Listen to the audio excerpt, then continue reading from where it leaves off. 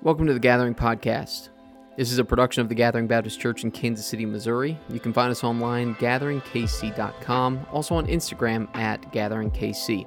In this week's episode, campus pastor Matthias Rosebrook and family pastor Nate Jones talk about how important it is to be a part of a local church body and what it means to be a church member. So enjoy the episode.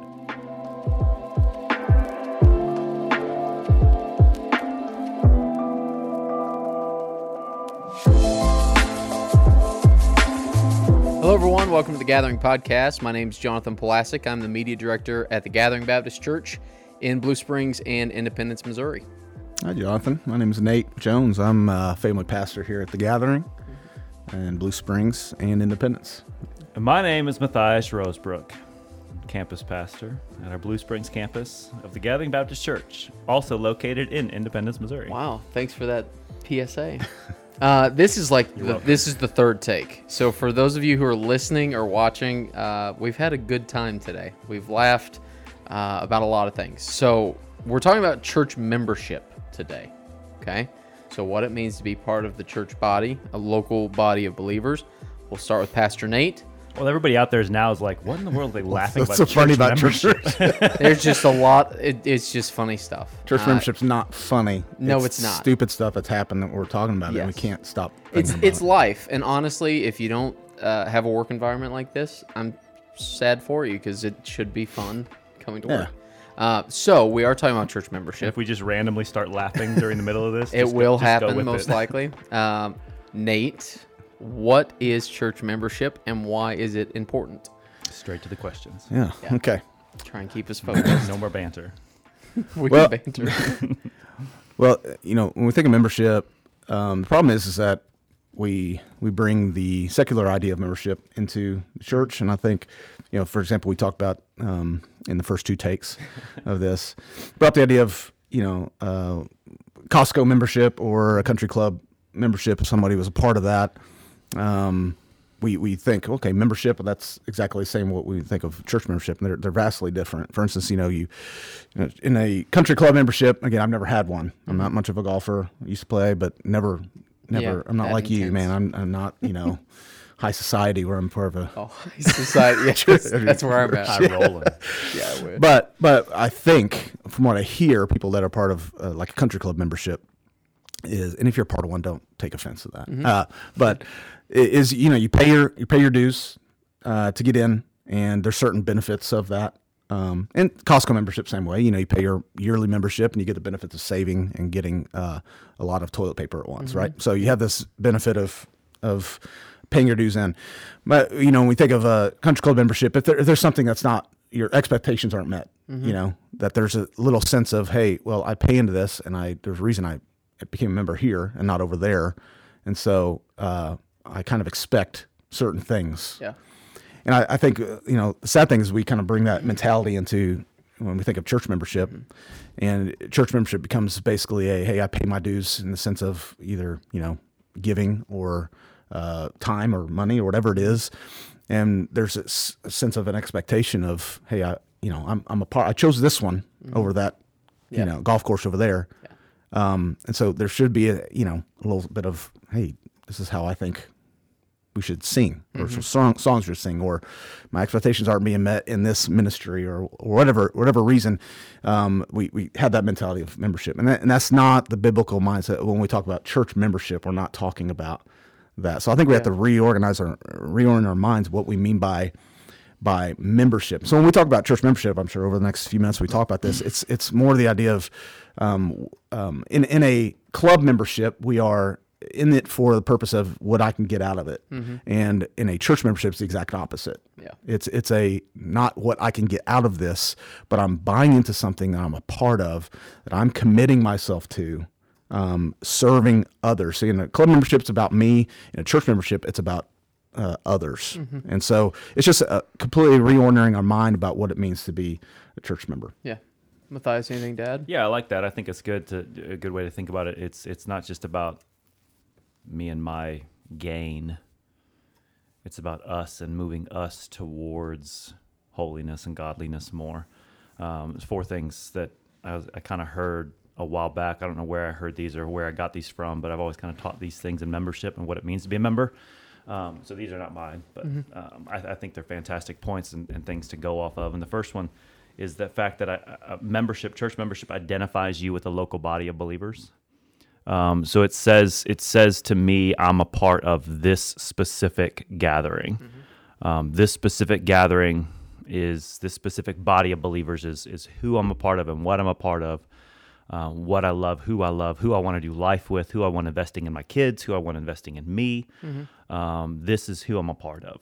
So that's the first one. The second one is that membership identifies you with theological distinctives. This is what I believe. Even if I don't understand it fully, this is what I believe, and this is what I want to lean into.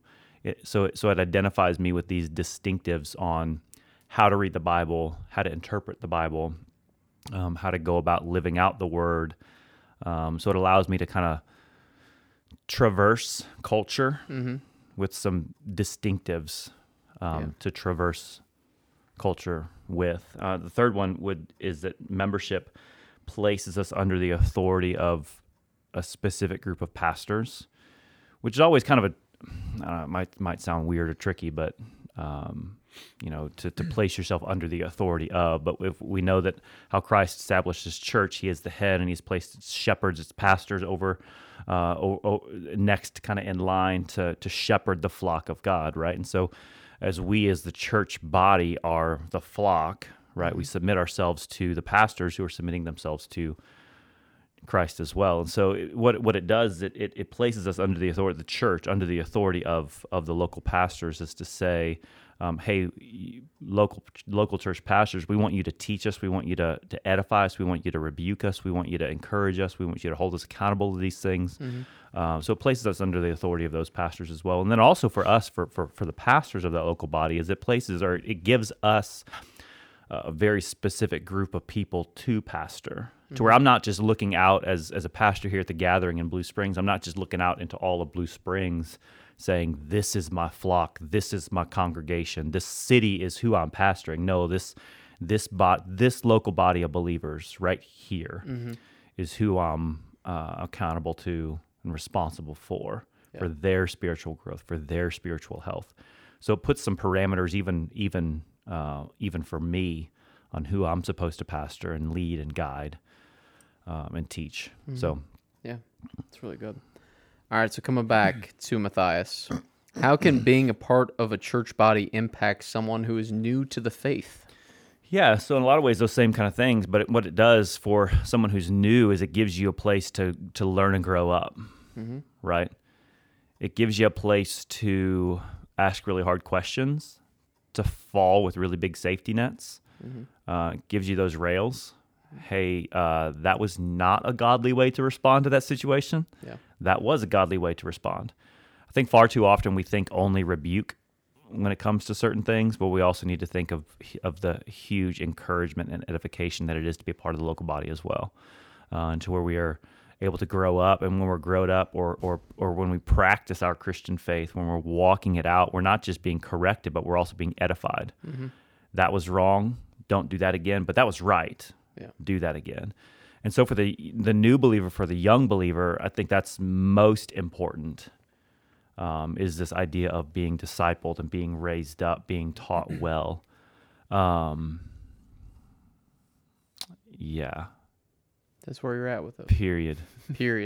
Not even an exclamation point, just period. I had another thought, and then I lost it in the middle of my other thought, and so I just kind of... Maybe it'll come back while Nate adds to that. Maybe. Sure. Maybe. Probably not. I think our culture is very individualistic, and so the temptation, especially I think with people like young people like me, is... youngins. We have kind of just... I know this because I've run into a lot of people who talk about, hey, I believe I'm a follower of Jesus, and I'm a Christian. I identify with that religion, that faith, but I don't see the purpose of the church. I don't see how it benefits me. A lot of times people have been hurt by the church, and so there's a lot of pain with that. There's a lot of legalism. Sometimes people were brought up into a church that taught incorrectly, and it taught that you got to do these things or don't do these things, to the point where it became a legalistic thing. And so when they grew up and they they still love Jesus and they still love, what he's done for them, and they see benefit, but they have never experienced maybe a healthy church. And so it's kind of just easier to kind of do your Christian life as an individual. Yeah. And I think that's a reality. But I think it's also dangerous. I think the enemy really uses that to again get us alone and to get us secluded from other people. And there's danger in that. And I think that especially for new believers, it's very important. You see this throughout the New Testament when people were saved, they were baptized, and they were brought into the community. Yeah. To have those guardrails like you talked about, to have that accountability and that encouragement. And so I think again, our culture just tends to love the individualistic thing, but the church is supposed to be a communal thing. It's not so much individual as it is something that we do together. Yeah, it's a huge benefit, especially for young, but not just people who are new believers, but for those who have been believers for 50, 60, 70 years, or the majority of their life. We need one another. Yeah, we're not supposed to do this alone. Yeah. We think about communion. When we do communion, we obviously sometimes think of that as an individualistic thing. You take the little cup and a little piece of bread, and it's just my personal time, And it's something but it's called communion for a purpose. It's something that we do communal all together. Yeah. So there's a lot of things that we just tend to do alone, and and our culture encourages that. But the church is something that we identify together. We commit to one another, and we're there for one another. And I think we need that. Yeah. Well, because I think whenever people try and traverse the world, and you mentioned this, it's really easy for Satan or his demons to really try and tempt people who are alone, right?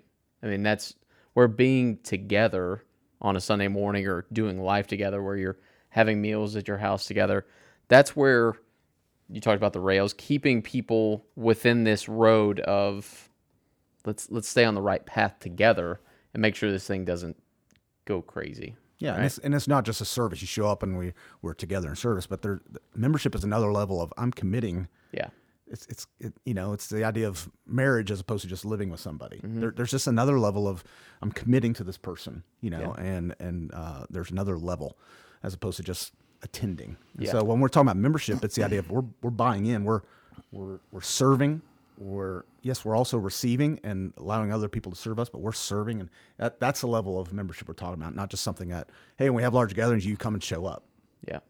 It's a buy-in, a commitment level, and there's friends that I have in this body, in this church, that I don't have anywhere else in the world. Yeah. And so I need that level of accountability and friendship and rebuking, like you said, to help me. Yeah. In my walk with Christ. Yeah, it's a committing and a submitting at the same time, right? So I'm committing to and I'm submitting to, both in the same, right?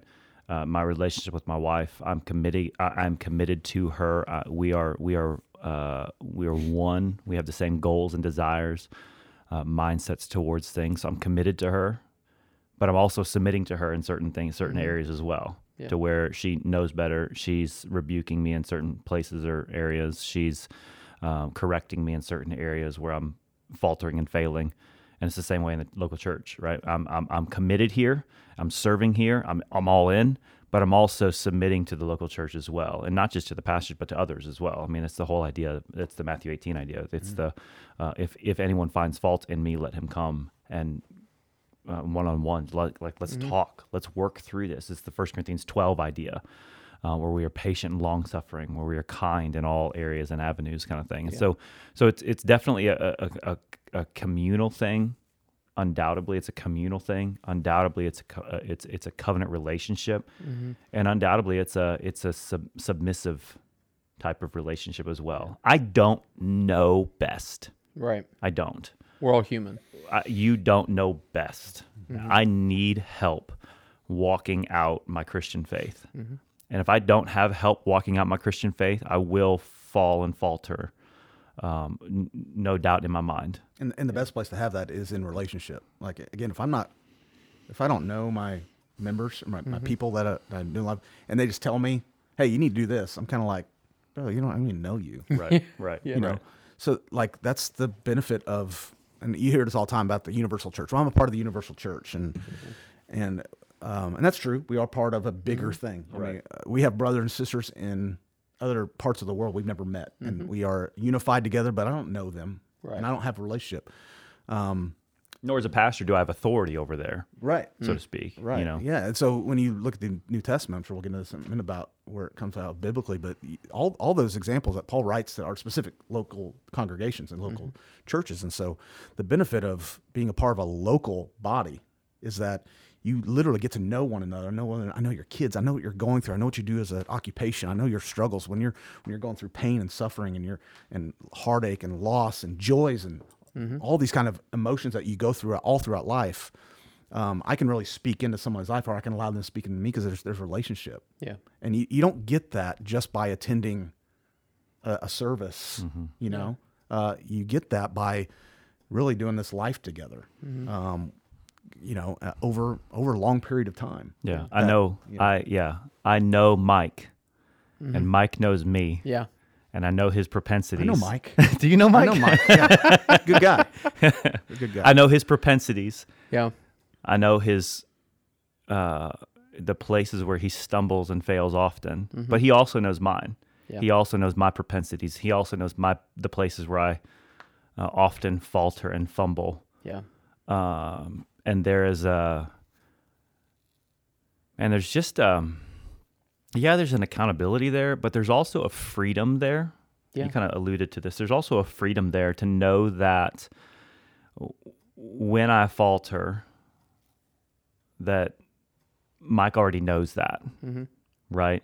Yeah, because Mike's made a commitment to help you. Correct. To be there. So he's, even in his rebuke, he's going to do that in a way In a that's to loving, edify, to kind, build you up. 1 Corinthians 12 way, right? And I think that's the beauty of just another one of the beauties of the local body is that, like I have this covenantal relationship with my wife where everything she says to me is for my good and the glory of God, right? For our marital good, for our familial, is that a word? It's a Good. That's the same way. It happens in the exact same way within the body of Christ. Right. I mean, this is 1 Corinthians 12. Yeah. Paul wrote that chapter not for husbands and wives, right? But for the local church. Yeah. This is how you love. Let me show you a greater way still, he says. Love. Yeah. It's huge. Mike sounds like a good guy. I appreciate him. I think he's a hypothetical in this particular scenario, but we'll move on. Nate, where do we biblically get the idea of church membership? Well, if you're looking for a specific, here's how you do church membership. You know, I, Paul, tell you when you gather together to, you know, set it up this way and get this certain software to place people, and then you'll put a category of. David's a really smart guy. Planningcenter.com. You're gonna have your active members, and then those of you who've been involved in churches long enough, you have your inactives. You know, and so if you're looking for that kind of example in Scripture, you're not gonna find it, okay? Because biblical membership in that sense of the word is not spoken of. There's a lot of freedom in the way Paul or Jesus, when they talk about church, it's not. There's a lot of freedom in how, we're not told, here's how you do a service. You sing first, or you don't sing first, or you do the offering in this point in the service, or whatever. We don't have a lot of, there's a lot of leeway in the way it's to be done in order and specific things, but we're not told that about biblical membership.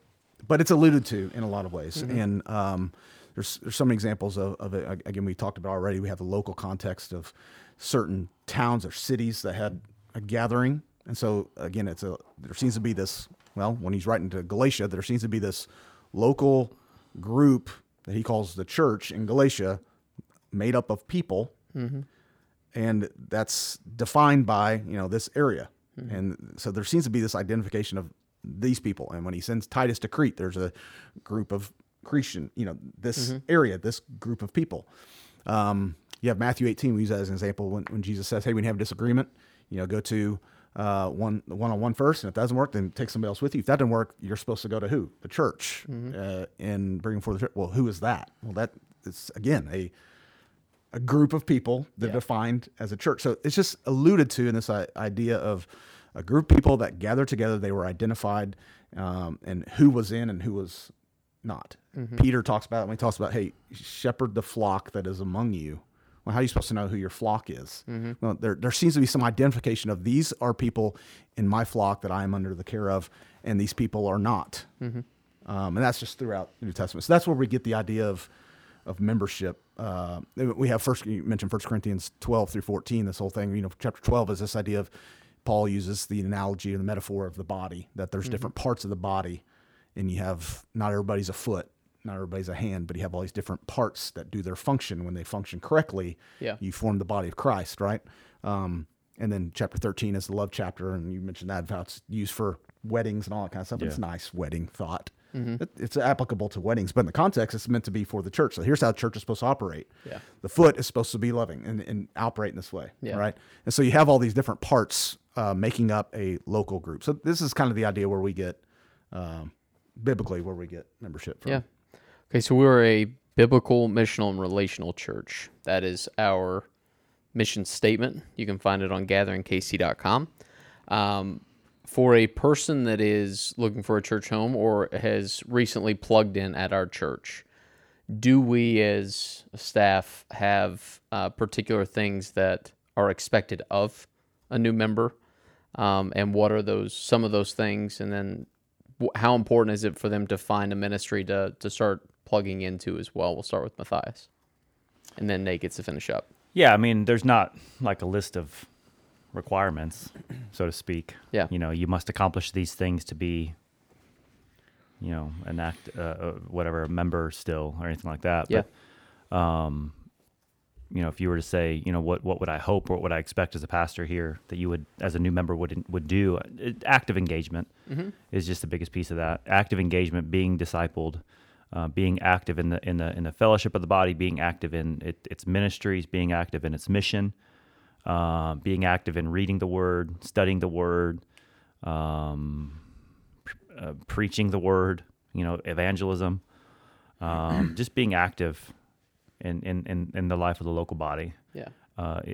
Would be the easiest way to say, what do I expect of any church member? Like, what would I hope any church member, new or longtime church member, would do here at the gathering?